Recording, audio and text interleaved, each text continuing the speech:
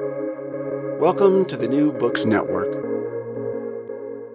Hello and welcome to another episode on the New Books Network. I'm one of your hosts, Dr. Miranda Melcher, and I have the pleasure today to be speaking with Dr. Isaac McKean Scarborough about his book titled Moscow's Heavy Shadow, The Violent Collapse of the USSR, published by Cornell University Press in 2023. This is a really helpful book, I think, for a lot of different scholars, a lot of different parts of historical analysis. And really what it focuses on is explaining the collapse of the USSR and making a pretty persuasive case that this was more complicated, more ambiguous, and more violent than we might traditionally expect. So tracing the years up to the collapse of the USSR and a bit afterwards focusing on Tajikistan, this book helps us understand more of the nuances and more of the actual everyday realities on the ground of the end of the USSR. So Isaac, thank you so much for being with us on the podcast to tell us all about it. Well, thanks so much for having me. Before we dive into your book, would you mind introducing yourself a bit and explaining why you decided to write this?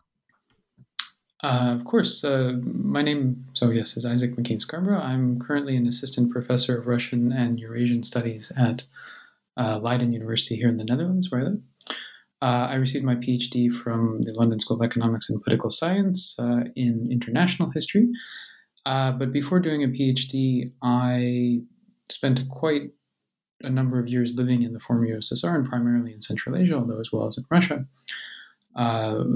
And I often found in various places that I was working and with many of the people that I talked with, that they would provide accounts of life during the years of the Soviet collapse and during the collapse and the years after the collapse that really did not accord with what was available to read about that same period of time in academic and in non-academic histories. So there were these two very different narratives. One that would be sort of triumphalist about the West, one that would be speaking primarily about the positive elements of reform and the positive elements of change. And then there was everything that I would hear from people who lived through that period of change, which was quite different and quite radically so in the sense that it was overwhelmingly negative and overwhelmingly focused on aspects of destruction and violence. And I think this is where the basic idea for this book came out, which was that there was something not aligning between reality as lived and reality as depicted. So I'd really hoped to try to complicate the existing stories and provide a bit more of the narrative that I heard in places like Tajikistan. I think the book very much succeeds in achieving those aims. And I think it's probably worth starting with a bit of a caveat that we're probably, hopefully, going to cover a lot of the main points, but that for all of the fabulous detail to really provide that complication and nuance, I'm going to direct listeners to the book itself for all of those details. But before we get into at least some of them, could you tell us about, I guess, a bit more about why there was this discrepancy between the two types of the two stories you were hearing? Why do you think that the violence and the pervasive violence involved in the collapse of the Soviet Union, including but not just in Tajikistan, has been so generally overlooked and ignored in the scholarship and in the popular Western media? I think there are a number of reasons for this, but they come together under sort of a few headings. And the first point is that there's an emphasis from the very beginning in the West on the idea of positive change being part of Perestroika, that's the reform program under Gorbachev, of reforms to the USSR, and ultimately of the collapse of the USSR, that this is a forward movement, a movement away from the nominally backwards ideas of socialism and of communism towards the more modern, more developmental notions of capitalism. So this is, in a way, a good thing, and we should expect ultimately good consequences to come from it.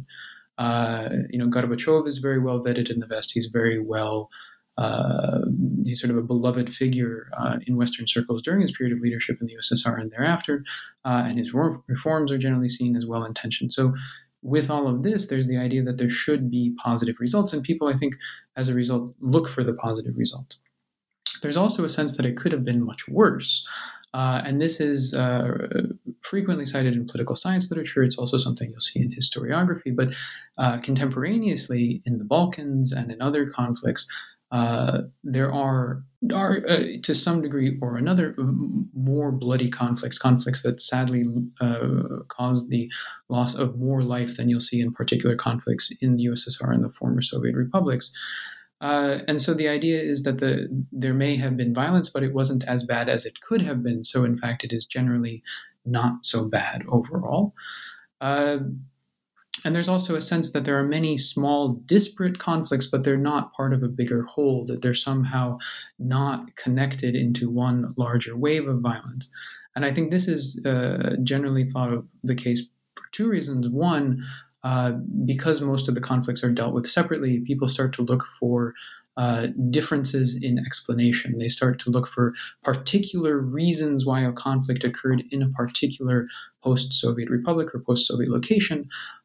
So they look for specificities of life in, say, Tajikistan, or specific specificities of life in Chechnya or in Transnistria.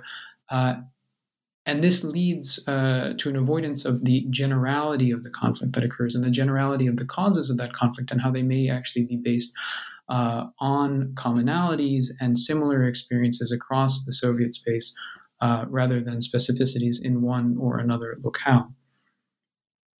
And there's the final sort of piece of this is that in general, it seemed like the worst fears of the West, which were a potential nuclear meltdown or the distribution of nuclear arms from Russia to other states, was avoided. So Russia itself seemed to be relatively peaceful from the perspective of international conflict. It seemed to have control of its nuclear armaments, and this was ultimately the worry at the point of Soviet collapse. This was avoided, therefore it wasn't, a source of major international violence or conflict, and therefore it is seen as largely peaceful. So all of these things together sort of coalesce, I think, in the Western imagination, so that it is seen as this, non-event in terms of war or non-event in terms of violence. But in practice, this again flattens a lot of conflicts into, essentially non-existence, and it overlooks a great deal of violence where it did occur. Mm-hmm. Yeah, that makes a lot of sense, unfortunately, all those factors coming together. So obviously there's benefit in and of itself in understanding what actually happened in Tajikistan. But your book goes further than that in also making a claim that figuring out what happened in Tajikistan is a useful case study for understanding the processes of collapse across the USSR more broadly. Can you tell us about Tajikistan as a case study in that sense? Yeah, I think Tajikistan for me was very valuable in terms of understanding the Soviet-wide processes for two reasons. And I'll come to those two reasons in a second, but I should say that I was actually quite surprised by how clearly the links between the local processes on the Republican level and the all-union processes that are often more discussed was possible to derive from the perspective of Dushanbe and Tajikistan. And actually one of the real surprising elements of the research is how clear the overall picture became.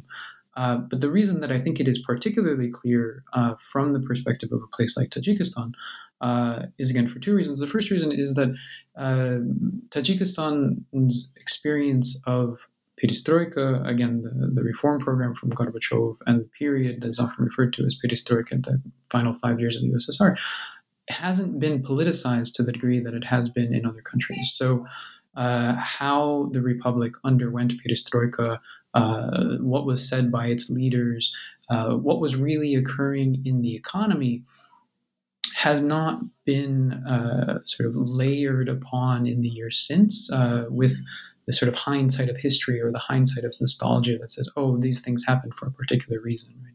Right? So there's a sort of easier access to contemporaneous narratives from the period and contemporaneous evidence from the period, which is sometimes covered up by this politicization in a place like Russia or the more central locations. And I think this makes it much more of a simple process to track let's say, the economic reforms that are passed in the period and their consequences in a sort of immediate way. So we can see that there were reforms passed, say, in 1987, and already that these reforms are having consequences in a negative way in 88 and 89, whereas in Moscow, this often gets hidden by politicians in the late 80s or in the 1990s who might have a particular view on what should have happened from the reforms but didn't. There's also a second reason for this, which is that the Tajik Republic in the 1980s was in a particularly vulnerable position, essentially, economically and politically.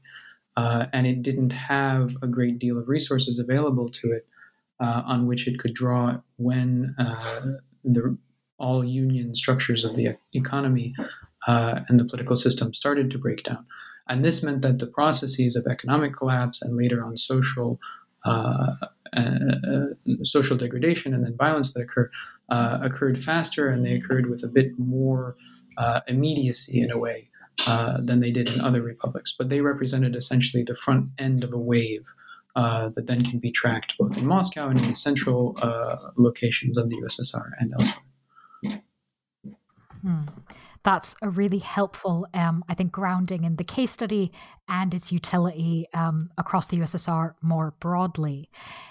Now that we have an understanding of kind of what the book's doing, the problem it's solving, the role Tajikistan can play as well as a case study, I think I'm probably going to switch to a bit more of a chronological organization for my next few questions.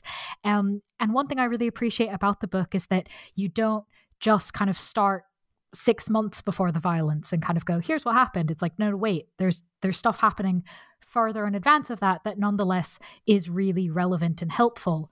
So to start us off on that bent, can you tell us about the, quote, fragile but stable status quo in Tajikistan in the early 1980s? Yeah, of course. I mean, one of the really sort of sad but surprising things about the Tajik Civil War when it occurs in the 1990s is that this is a place that nobody would have expected large-scale internecine warfare and violence to occur. And certainly nobody in the USSR would have expected it. And this is because Tajikistan in the 1980s and the 1970s and during the period of developed socialism is really one of the quietest and safest in many ways, right? Most comfortable, calm, and peaceful places in the USSR. It's some people in the USSR see it as a sort of political backwater, but at the same time, it's a place of, calm and quiet development. And this is what I call a fragile but stable status quo, because it is very stable. Its economy is developing slowly, but each year there is sort of year-on-year growth. You do see generally standards of living increasing across the republic. People have access to greater and greater consumer goods, and this continues into the 1980s, which is different than say, in many parts of Russia or the European parts of the USSR. But at the same time, there are many destabilizing elements, right? There's a cotton monoculture that keeps the republic largely agrarian. There are standard rates of pay for the cotton that don't always adhere to either world rates or sort of world prices for cotton, or necessarily the amount of labor that goes into collect the cotton. So people's incomes are relatively low by Soviet standards and actually quite low by international standards. Many people are stuck essentially living in rural areas without access to the amenities of life in Soviet cities, even in Dushanbe. But it all, in a way, functions, and it is a functioning society within the Soviet system, because in many ways that same Soviet system, while creating barriers for its local development, also provides a series of financial, economic, and political supports. So the leaders of the Tajik Republic in Dushanbe can rely upon these supports. They can rely upon the idea that they will be supported if they go to Moscow with an initiative to expand agriculture, or to build a battery factory, or to develop a new arm of industry, right? And they are able to receive funding for this. And everyone in the economic system knows that enough funding will be provided to pay all the workers. They might not be paid as much as they should. They certainly are being paid less than the Soviet average. but the connections between Dushanbe and Moscow hold, and this allows the system to remain stable, notwithstanding all of the destabilizing elements that are there. That makes a lot of sense. Fragile but stable very much describes it.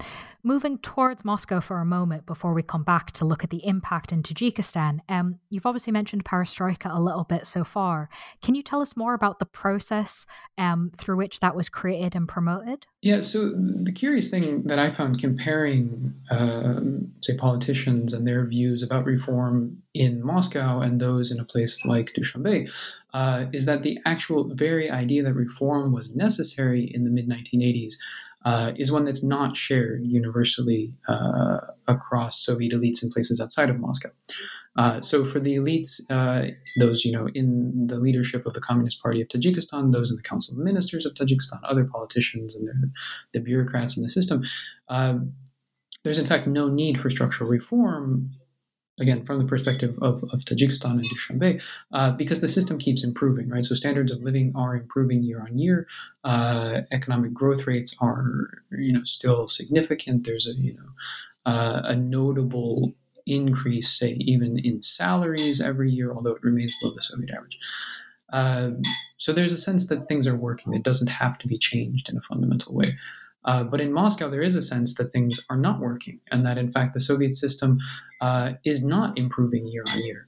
And there's actually an overwhelming view that by the mid-1980s, if not before, the system is in recession. The economy broadly, although it's showing growth, is in practice not growing.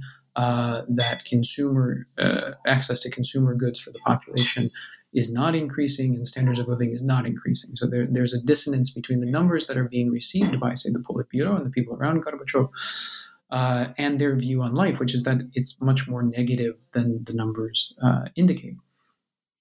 And in a way, they're also not wrong, because from the perspective of the urban population of Moscow, by the mid-1980s, life has stagnated.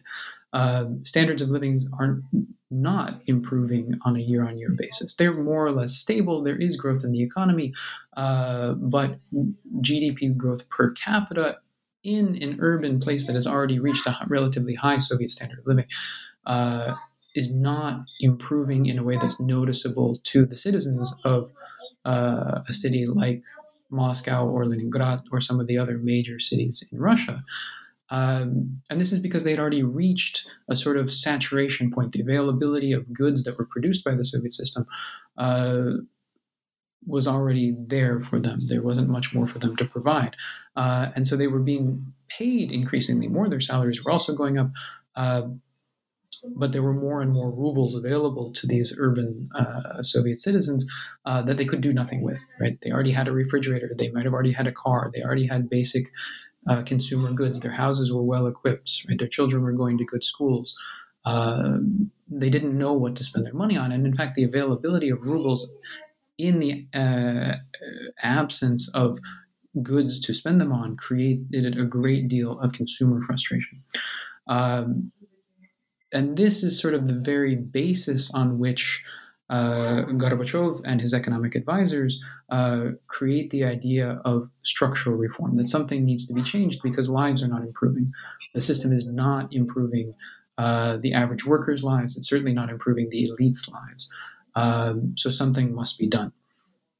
And the economic program that is developed is essentially one that is meant to improve consumer outcomes. It's an economic program that goes back to the 1960s and references the so-called Kosygin reforms, which were similar economic reforms developed under Alexei Kosygin, then the chairman of the Council of Ministers of the USSR under Brezhnev, but which had largely been limited in their impact.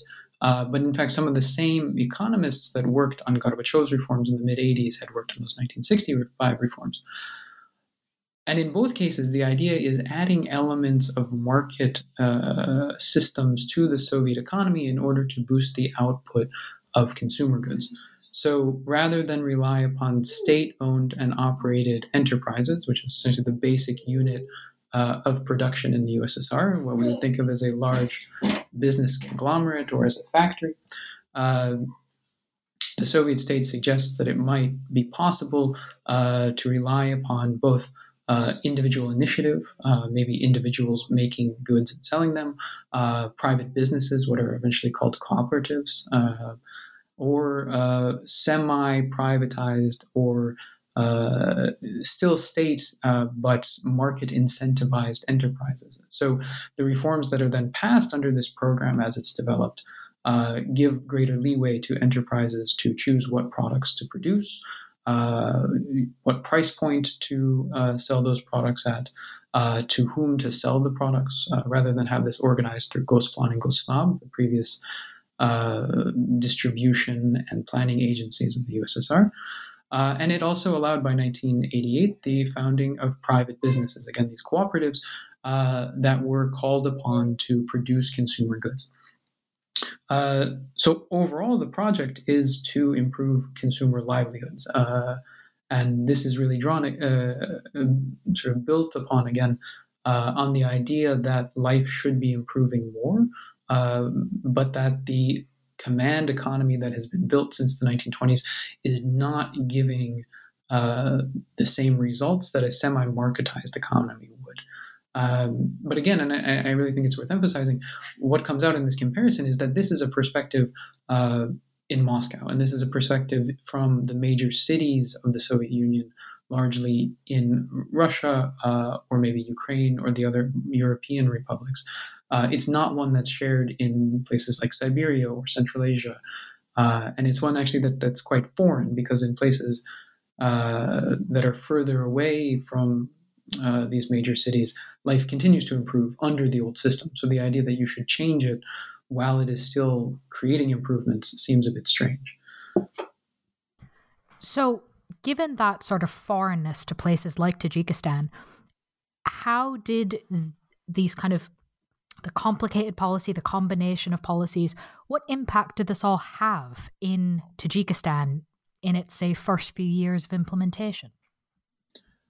Well, it's really quite complicated in a way, and it's complicated by the fact that the leaders of the Tajik Republic, in fact, opposed the reforms. They had no interest in them at all. From their perspective, the previous system was working. They continued to see improvements in people's lives, and it was, from their perspective also as leaders of the Republic, a quite stable system. They really didn't want to see radical change. So there isn't much movement at all in the first couple of years. But the first years also include a series of somewhat smaller reforms. So if we're looking at 85 to 87, the reforms that are passed have to do with things like making it easier to not fire workers, because you can't fire workers in the USSR, but to create a sort of pool of available workers, a sort of Soviet frictional unemployment, if you want. And this required local initiative. It required local politicians to motivate enterprises to let workers go or not to hire more workers, and to try to be more efficient with the use of their existing workers and so forth. And this is really sort of limited in its implementation in a place like Tajikistan, although you do start to see more people, in the employment market, and less people being rehired than you would see. But this happens in a way that most people don't experience it. The first real impact in Tajikistan has to do with political change, and it has to do with the removal of Rahmon Nabiev from his position as the first secretary of the Communist Party of Tajikistan in 1985, which surprises everyone insofar as he had been in the Soviet government in Dushanbe for decades. He had previously been the chairman of the Council of Ministers under Jabor Rasulov, who was a very well-loved first secretary of the Communist Party until his death in 1982. And Nabiev had become first secretary upon Rasulov's death in 1982 and had only been in his position for 3 years. But he's removed very suddenly and without much warning by Georgy Gerazumovsky, who is an envoy sent by Gorbachev to that end to Dushanbe in 1985. And essentially what Razumovsky says is that, the Tajik Republic seemingly does not, have any interest in reform. It wants to stick with the old system. But that is no longer going to be the case. So they need to at least show that they're with the reform program. And Nabiev seemingly was not with that reform program. There's also a long story about background politicking in Dushanbe, and somebody appears to have taken advantage of this new change in leadership in Moscow to remove Nabiev. But the message remains that Moscow wants more adherence to the idea of reform and more adherence to this idea of creating efficiencies and new ways of doing business within the Soviet system. But for the average person in Tajikistan, really, I don't think they would see much change through 1986, 1987. There's an entertaining anecdote in the book where a journalist goes to the regional city of Gisar in 87, and he sees some teenagers who are selling sunflower seeds. And he asks, what do you think about perestroika? And the teenagers say, like, what perestroika? If it exists somewhere, it hasn't managed to shuffle its way down to Gisar. We're still dying of boredom here. So I don't think most people really understood so much that there was change going on, but this starts to happen in sort of the background. The economy is affected by it. And by 1987, and the passage of these larger laws like the law on enterprises, which is July and summer of 87, and then the law on cooperatives in 88, these, of course, have an impact much more immediately and much more strongly on Tajikistan because they are all union legislation that automatically changes how all enterprises, including those in Tajikistan, say, record their profits, how they file taxes, how much tax they can retain themselves. And this is where you start to see a really major impact. But for the first couple of years, it's as if, it's happening somewhere else, right? And in fact, a lot of people say that like reform is something we might read about in the newspaper, but it's in Moscow. Right? It's not happening in Dushanbe. So there's this already, this ambiguous position. Is it happening? Is it not happening? In Tajikistan, it's really unclear. And of course, uncertainty is its own sort of destabilizing prospect, especially as that continues and is added on to, because in addition to perestroika, we also have glasnost. I guess a similar sort of question. To what extent was Tajikistan impacted by, again, a central Moscow-driven policy? And there's, again, I think a sort of complicated but ambiguous answer because in the beginning, because the leaders of the Tajik Republic were largely opposed to reform, however phrased or developed, they're able to do very little in line with glasnost. One important caveat about glasnost is, although we think of it as this sort of broader legislative or maybe semi-legalized idea of freedom of speech, it's really not that. And in fact, glasnost is a political policy that isn't really backed by much legislation, but generally directed by the party towards the criticism of Soviet history and the party, which is very paradoxical. But there is the sense in Moscow around Gorbachev and shared largely by Gorbachev that reform from 86 and 87 is being held back by the Soviet powers that be. And the Soviet powers that be are primarily the planning bodies, the ministries, and the Communist Party of the Soviet Union. And so glasnost is this semi-directed move to allow criticism of the state and more than anything, in many ways, of the party. But in a way, if you weren't on board with glasnost, you could kind of get away with doing nothing because there wasn't a law that said you had to criticize the party. Certainly the party remains the leading force of Soviet society, which is even written in the constitution. And you would actually have a lot of legal backing to try to defend Soviet history or to defend the agents of Soviet power and the Communist Party. And you see this in the first couple of years, certainly into 87, even, off and on into 88, although I'll come to that in a minute, in Dushanbe, where the press doesn't have a lot of very critical material, that they're not criticizing the history of Soviet Tajikistan. There's not a really large willingness to dig into that history. There is some reprinting of critical articles from Pravda or Izvestia and the central newspapers. But local initiative journalistically and criticism of the leaders of, say, the Tajik Communist Party is very limited. And in fact, this comes to the attention of the advocates of glasnost in Moscow, and primarily Alexander Yakovlev, who is one of Gorbachev's advisors and one of the main sort of promoters of glasnost. And he comes to Dushanbe in 1987 in the spring and starts to excoriate publicly and privately the leaders of the Communist Party of Tajikistan for not doing more to be critical and not promoting critical voices. And in fact, in a very public forum, he humiliates Guljakhun Baba Sadiqova, who is one of the conservative forces in the Tajik Communist Party, and promotes Davlat Khuda Nazarov, who was a reformist filmmaker and a very critical voice in the Tajik press, and sort of promotes Khuda Nazarov's political career thereafter.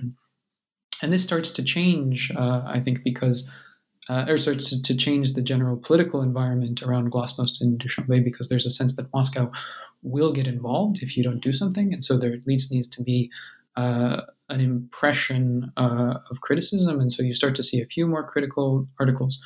And in the beginning of 1988, there's a very symbolically important article that's published in Jovononi Tajikistan, which is the local newspaper of the Tajik wing of the Komsomol, the communist youth movement associated with the Communist Party. And this is an article by a man named Mirbobo Mirahimov. And Mirbobo Mirahimov writes a long, essentially, diatribe against the history of Soviet development in Tajikistan and against the ways that traditionally Tajik or cities seen as traditionally Tajik in Tajikistan, such as Samarkand and Bukhara, became part of Uzbekistan, and how the Tajik language in Uzbekistan is not being promoted, and so forth.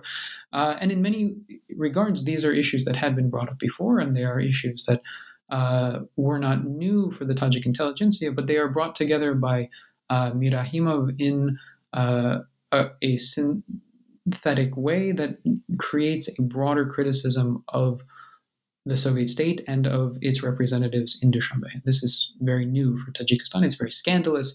The editor of the newspaper loses his job. A number of supporters in the Tajik government also find themselves out of jobs.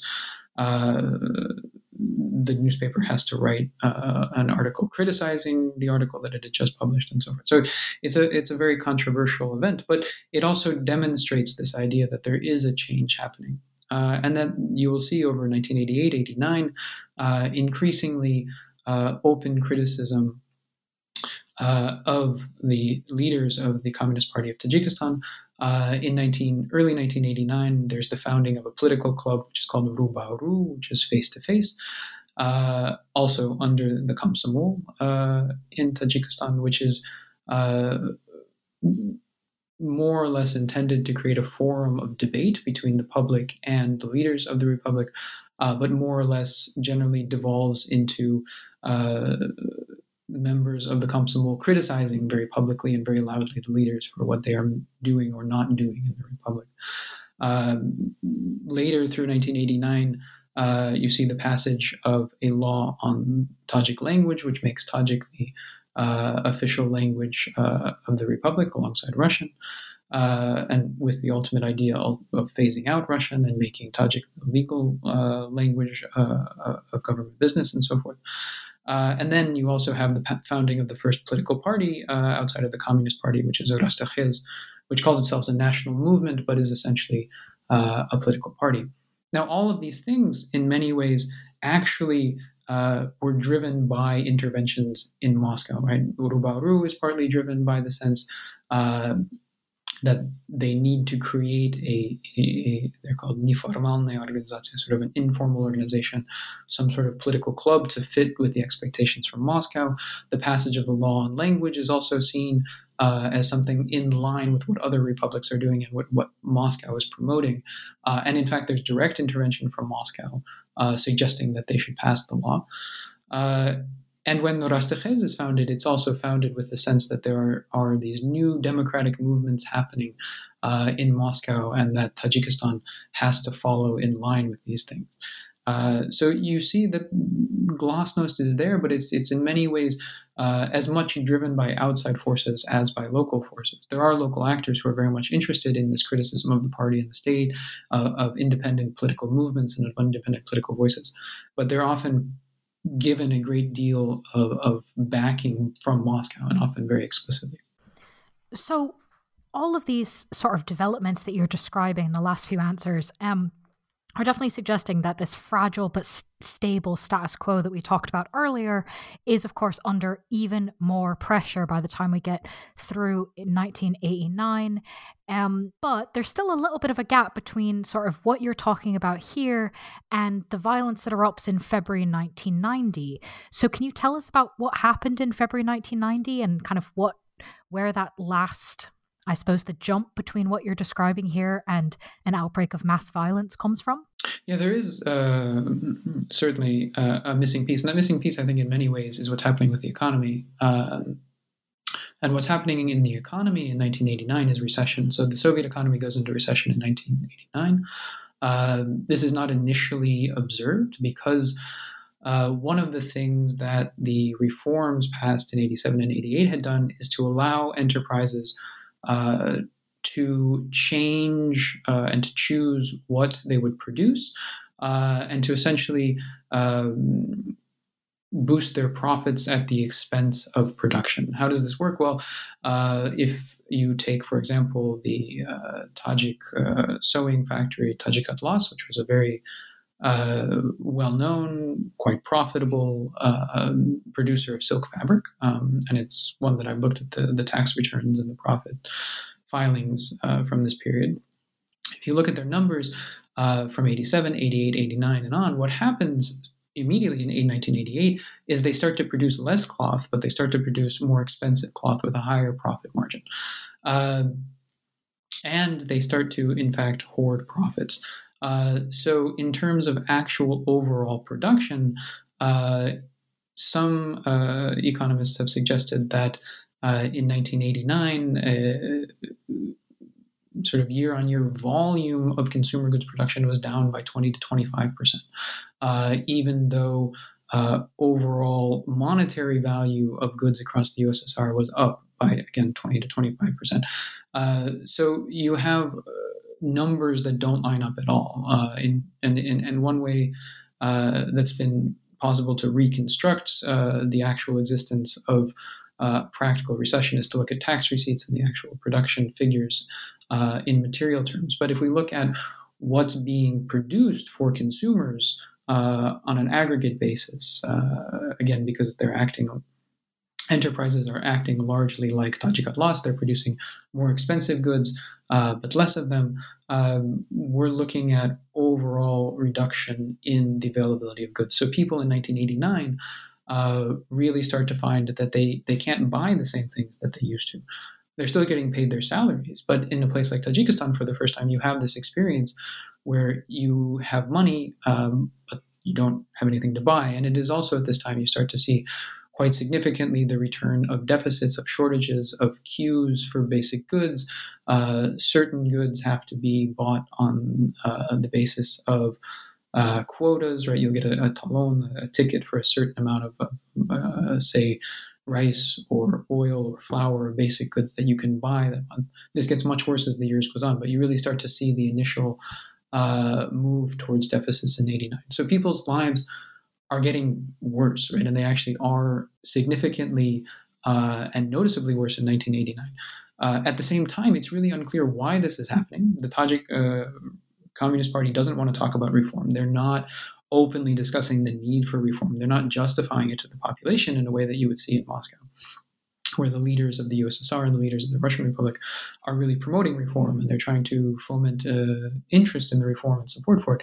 This doesn't happen at all in Tajikistan. So you have economic recession, you have a loss of economic livelihood, which is even worse in rural areas, it should be said generally, because they were worse off to begin with, and they were worse served by central distribution. at the same time that you don't have any clear explanation of why this is happening from the state. And into this sort of volatile vacuum, you have the first opposition politicians. So I mentioned Rastechez, which is the national movement that's founded in 1989. This is led by Tohir Abdou-Jabor, who was an economist, and it also involves people like Mirbobo Mirahimov, who I mentioned, who was in fact a philosopher, but who had become famous as a journalist and is a sort of historical critic of the Soviet development in Tajikistan. They enter the realm in sort of the fall of 1989, along with a few other sort of less important politicians. And they begin to provide criticism where none is previously available. And their criticism is very harsh, right? They suggest that radical reform is necessary, that the Tajik government has been blocking this reform, that the economy is going to continue to go down, that livelihoods are going to continue to go down unless something changes. So you have this absence of state response, economic degradation, and the beginnings of a sort of very radical program and radical discourse about what should be done about the situation. And all of this is building up over the latter half of 1989. Then you get February 1990, and all of these things continue and they get worse. And in fact, Rastechez's politicians are going around the Republic promoting their reform view because there are elections set in late February 1990 for the Supreme Soviet of the Tajik SSR. So this is essentially the parliament of the Tajik Republic. And Rastechez is running a good number of candidates. They intend to work as an opposition bloc in the parliament. So their discourse is very much on view. Tohir Abdou-Jabor is, say, on the streets in Dushanbe with meetings against the Communist Party in front of the Communist Party headquarters. And this is all in the background. Then in the beginning of February 1990, rumors start to spread that housing is going to be provided free of charge to refugees of Armenian background, largely from Baku, where there had been ethnic pogroms against the Armenian population in January 1990, and a very small number, in fact, of Armenian refugees had been brought to Dushanbe and were living with their relatives, essentially. And this was part of a union-wide program that's developed in Moscow to find housing and to provide support for the individuals who had been displaced by the ethnic violence in Baku. In fact, the amount of money that's provided to these individuals by the Republican government is minuscule. I think it's less than 1,000 rubles in total. It really insignificant, but it is mentioned on Republican television. And this begins a series of rumors about the state essentially helping outsiders. And this is very offensive to many people in the Republic because it seems as though they are being put at a disadvantage while outsiders are receiving help. And this aligns with all of the other frustrations and all of the other issues that people are facing. And people begin to come into Dushanbe from outlying Rayoni, the outlying districts from outside of Dushanbe largely, or from the edges of Dushanbe, to protest against this seeming injustice. And they do so en masse, sort of on their own. It seems to be largely undirected. It's not organized in any fashion. They demand to speak with the leaders of the Communist Party. Those leaders agree to meet with them. And it seems to alleviate the violence.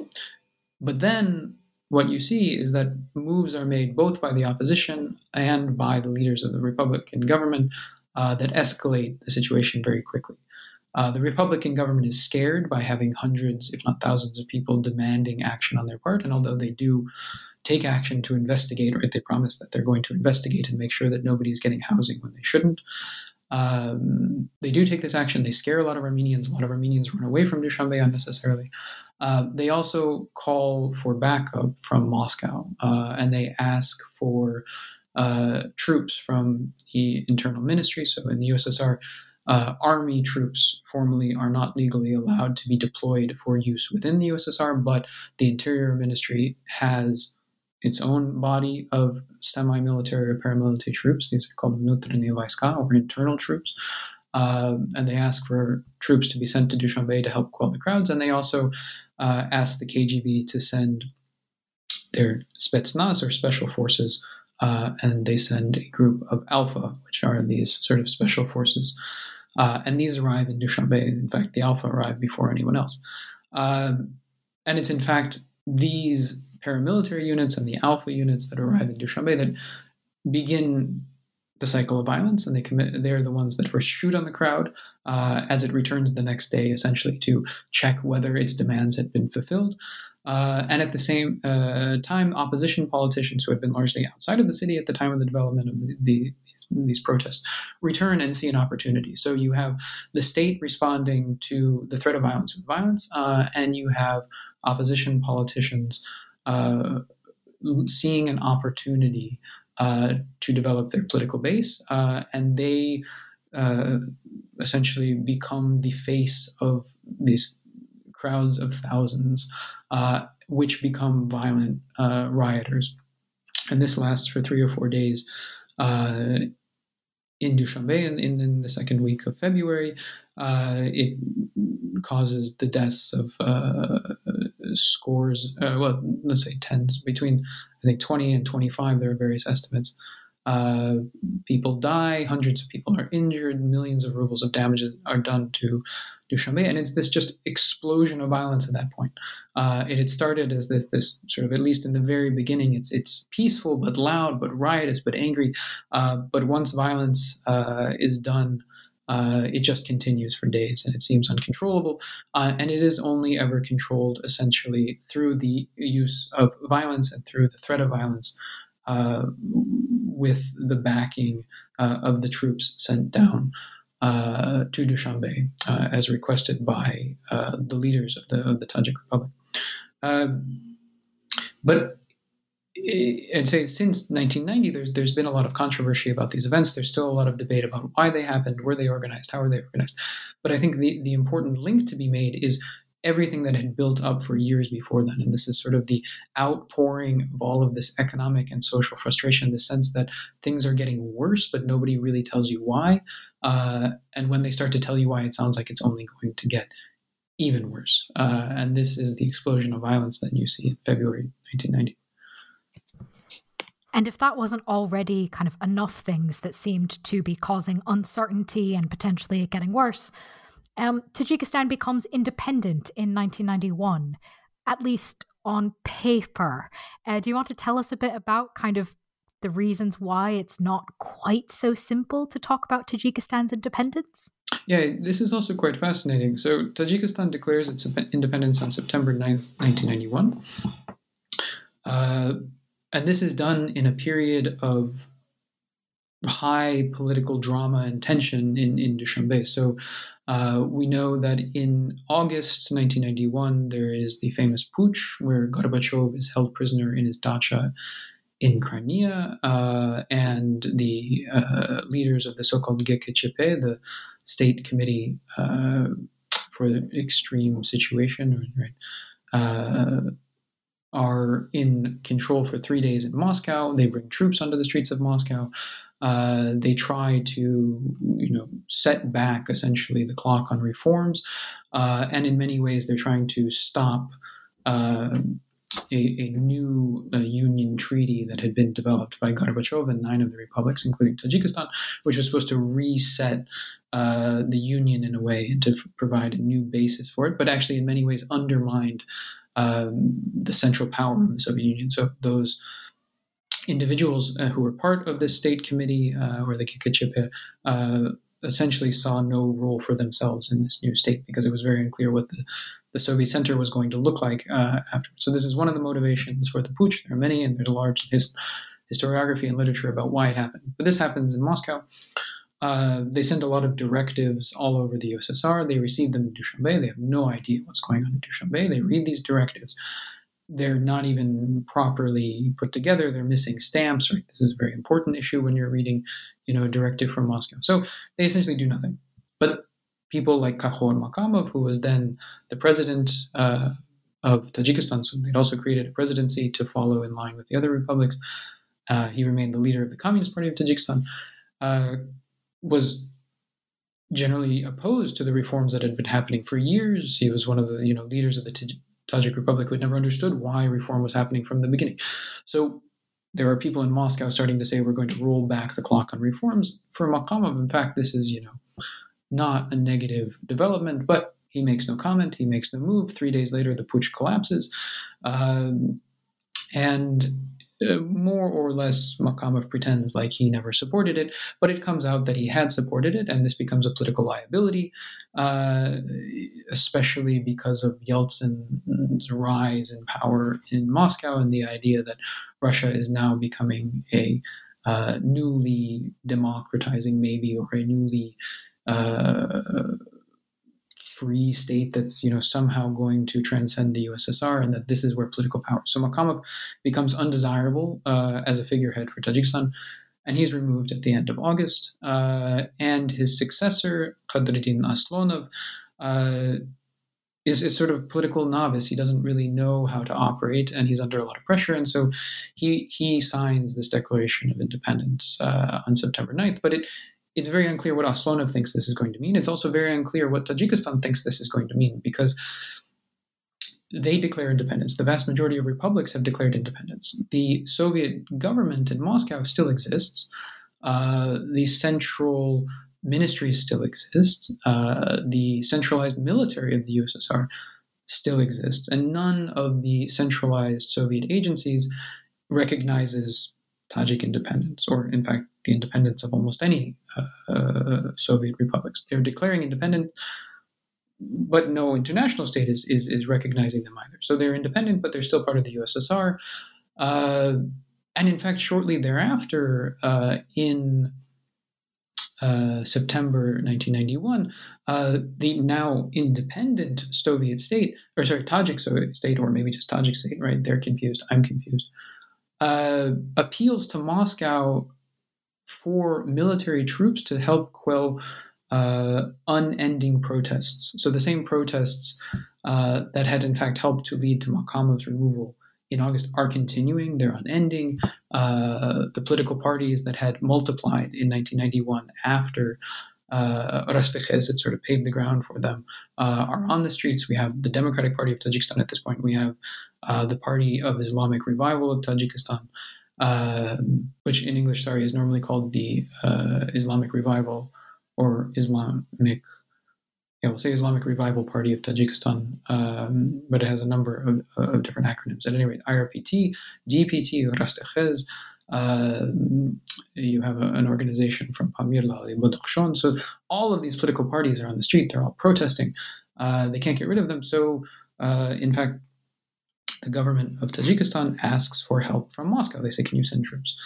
Moscow says no, although it still treats Tajikistan as part of its territory.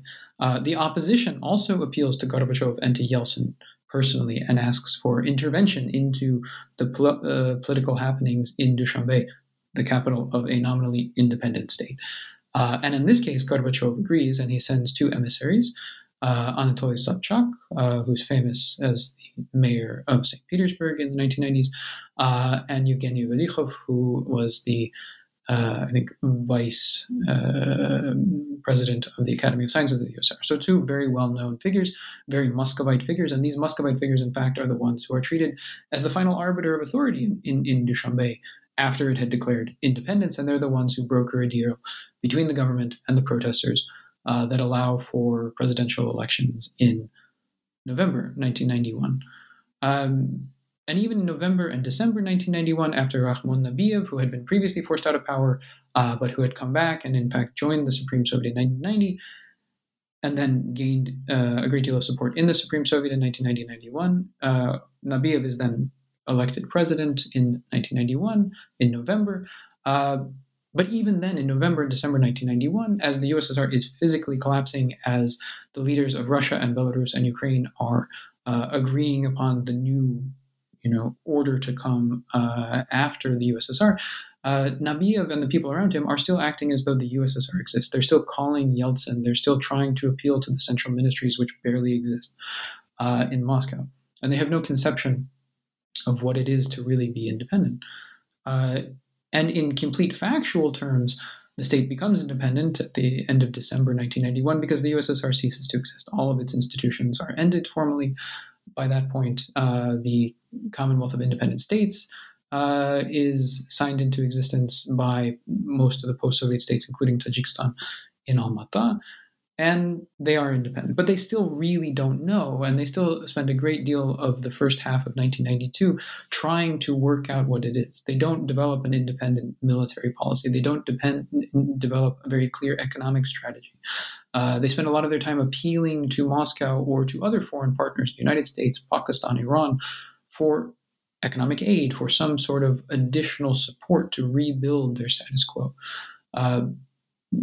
But the factual elements and the factual pieces of statehood, agencies, ministries, a national guard, some sort of institutions, are built very slowly and very ineffectively. So the idea of what it means to be a state and to be an independent state is very unclear. It's in fact almost as if the leaders of Tajikistan can't conceive of what this means at that point.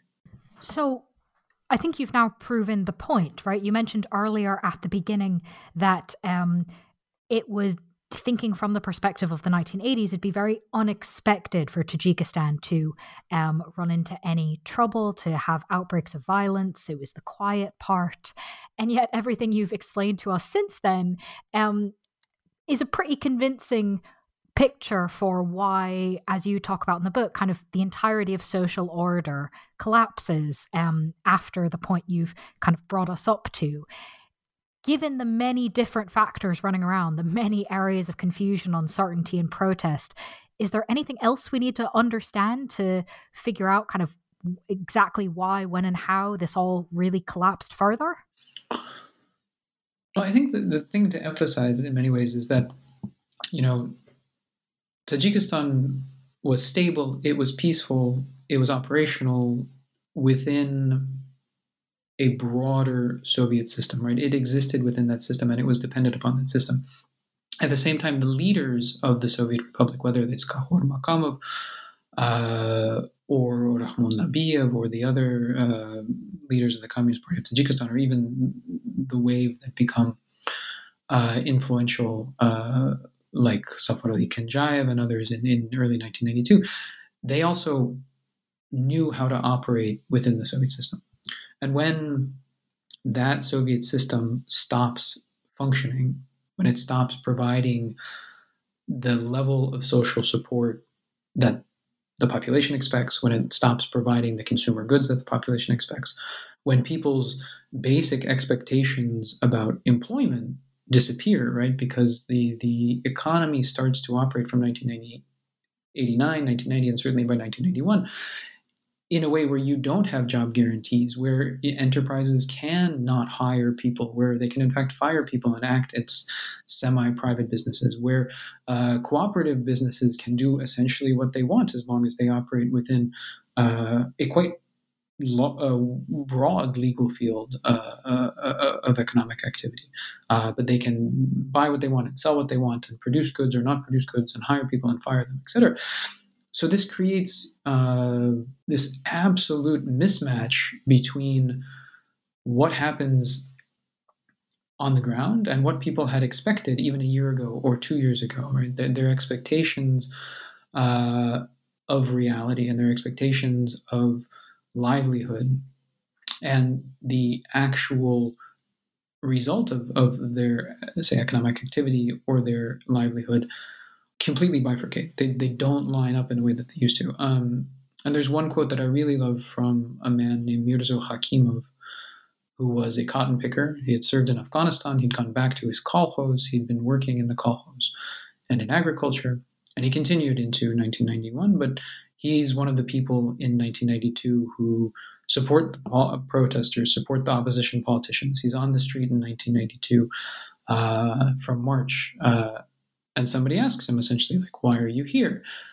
And he says, well, it used to be that I would go and I'd pick the cotton and I wasn't living that well, but I supported my family and I'd go home and, I bought what I needed. He says, now, I pick the cotton. I get paid a very small amount of money. There's inflation. I can't buy very much with that money. But the people who take the cotton from me sell it, and they make a great deal of money, and they buy very expensive consumer goods. He says they buy pretty coats. He says, look, you, the journalist he's speaking to, you have one of these pretty coats. The politician has a pretty coat. I don't have one, but I'm the one who picked the cotton. And there is such a breakdown in what had been the expectation in the Soviet system, which is that if you do an honest day's labor, right, if you work, you will get your salary, and maybe you won't live very well, but you will live okay. And now what is happening where the people who work are not living okay, and certainly not in the rural areas of Tajikistan, and the people who are not demonstrably working seem to be living better. So you have this just breakdown in the sense of what social justice should be. And this aligned really well for me with the work, for example, of Ted Gur, who is a theorist of sort of political violence and of revolution. One of the things Gur really emphasizes is that it's at these moments where people's expectations of life and their real ability to achieve them fall apart, that violence is likely to occur, that revolutionary movements take off, that mobilization can happen. And I think this is exactly what you're seeing in the spring of 1992 in Tajikistan. And it's the reason why there's quite so much support for opposition politicians when they essentially decide to open a political battle against the government of Tajikistan, and that political battle then grows into something much worse, and in fact into war by May 1992. So you spoke earlier that Tajikistan became independent kind of not really of their own free will, right? It was the collapse of the Soviet Union that kind of, well, there is no bigger thing to be part of. You are sort of de facto independent to a sense. And you've just described for us the consequences of kind of all of these escalating things put together. And yet, as the title of your book suggests, right, Moscow's Heavy Shadow, in fact, you talk about it's from this period that Moscow's shadow on Tajikistan grew, quote, thicker and heavier, even though at this point Tajikistan is now technically independent, kind of whether they like it or not. So why do you think it is that Moscow's influence actually increases here? I think there are a number of intertwined reasons for this, but I think what's helpful to understand how this happens and why is to look at a particular episode, which is the arrival of Yegor Gaidar, who was then the acting prime minister of the Russian Federation, to Dushanbe in October 1992. And so October 1992 is already 5 or 6 months into, let's say 5 probably to be fair, 5 months into the Tajik Civil War, which had sort of begun as an open conflict in May. It had reached a sort of stalemate. There had been an extreme level of violence over the summer, but it had been largely inconclusive. The country had been fragmented into the south, which is led by a so-called People's Front based out of Kulyab, and then the central part of the country is controlled by a central government, but a central government that included many elements of the opposition that had come to partial power in April and then early May 1992. So the state is dysfunctional, it's broken in half, it's in a state of warfare, and Yegor Gaidar decides, while he's at a summit in Bishkek, to get on a plane and go to Dushanbe. So he does. He shows up in Dushanbe with a relatively small contingent of security. He's met at the airport, he reports, by a very disparate group of militias, all of whom alternatively point their guns at him and at each other and don't seem to trust each other at all, and him certainly not. But they bring him to what remains of the central government in Dushanbe. He meets with the deputy chairman of the Council of Ministers, who is essentially the sort of person in charge of day-to-day operations in Dushanbe, which again doesn't have much of a functioning government. And then he goes around the country. He goes to Kulyab, he goes to Kurgan-Tube, he flies around, he goes to the war zone, and he, in a memoir later, describes this as a time when Russia needed to make a decision. They needed to pick a side to sort of decide the problem. And shortly thereafter, the Southern People's Front begins a very successful operational drive to Dushanbe. By November 1992, the People's Front has essentially conquered the central part of the country. They've managed to reunite most of the country under its nominal control.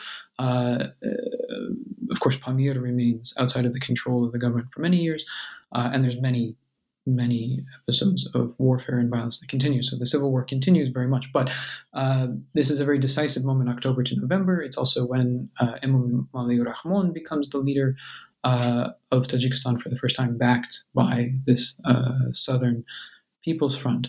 And this is all in many ways linked to this idea that Russia has made a decision, that they've come to a determination of who they should back in the conflict. And everyone seems to accept this in Tajikistan. There are multiple accounts from Tajik sources about Gaidar's period. They all treat him with a great deal of respect. They all accept his views. They all want to support his position. So Gaidar, even though there is no actual authority, right, left from the USSR over Tajikistan, it's a completely independent state with its own essential problems, they still accept that an emissary from Moscow is the final arbiter of power. And this repeats the same story that we saw in 1991 and in 1990 and throughout the Soviet period. But even more, right, there is essentially no local actor that wants to stand up to, right, the decisions being made by Moscow, or maybe no one that has the authority, nobody has the ability to do so. And I think that this is partly because there was a complete breakdown of state order. It's also because Russia retained a military base in the country, and that military base was an important actor for a number of reasons in the Civil War, both in terms of protecting important infrastructure, but also at times not directly participating, but having some of its tanks or military hardware being stolen or not stolen, but ending up in the hands of various parts or various militias and warlords involved in the Civil War. So Russia really was the military power here. It really was the arbiter of strength. Again, the Tajik leaders, whether they were in the south or whether they were in Dushanbe at the time, still were not entirely sure how to operate as an independent state. They had no experience of it. And being able to appeal to an emissary from Moscow or the political authority of Moscow, I think was very, in a way, not only convenient, but it gave them a way of understanding their place in a political system. In fact, there was nobody else offering help, so Russia was the only power that was coming in to decide the situation, to come to a decision about how, this might play out or where its backing should be. The Tajik government tried to appeal to many other states, but in fact, nobody made any effort to get involved in the Civil War.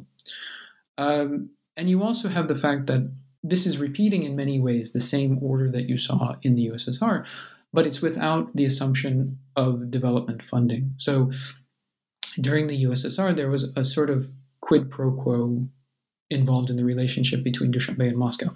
Moscow was the authority, was the arbiter of authority. They were the ones who always made the final decisions. They were the ones who decided where money should be spent, who should be in power, etc. But in exchange, they were providing developmental support. As I discussed before, the support was not great by any world standard. It certainly didn't provide a standard of living that was even high by Soviet standards. It kept the Republic agrarian, but they were providing this social development support, financial support. With the collapse of socialism, with the collapse of the USSR, this is not there. So essentially, Russia doesn't have to give anything in return, right? There is no expectation. But the relationship of authority in Moscow and a lack of authority in Dushanbe remains.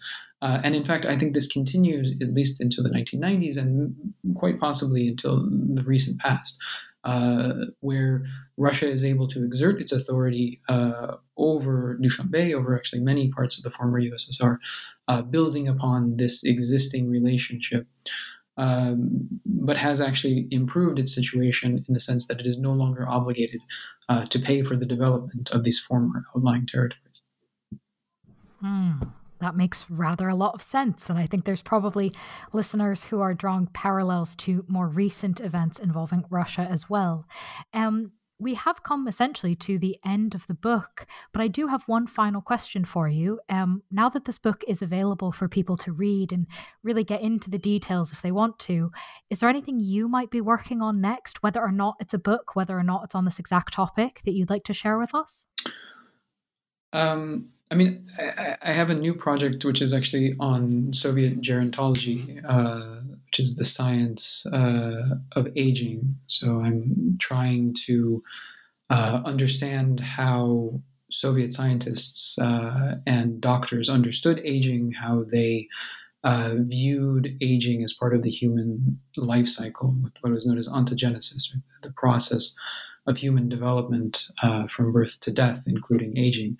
And I'm trying to pick apart how, if at all, this conception of aging was different than, say, that which is developed in the United States or in Britain or other parts of the West in the 20th century, or whether it is part of a broader sort of global intellectual history and exchange. But this is very different, in fact. It has almost, other than connection to the USSR, very little overlap, I think, with this history of the collapse of the USSR and the violence that came from it.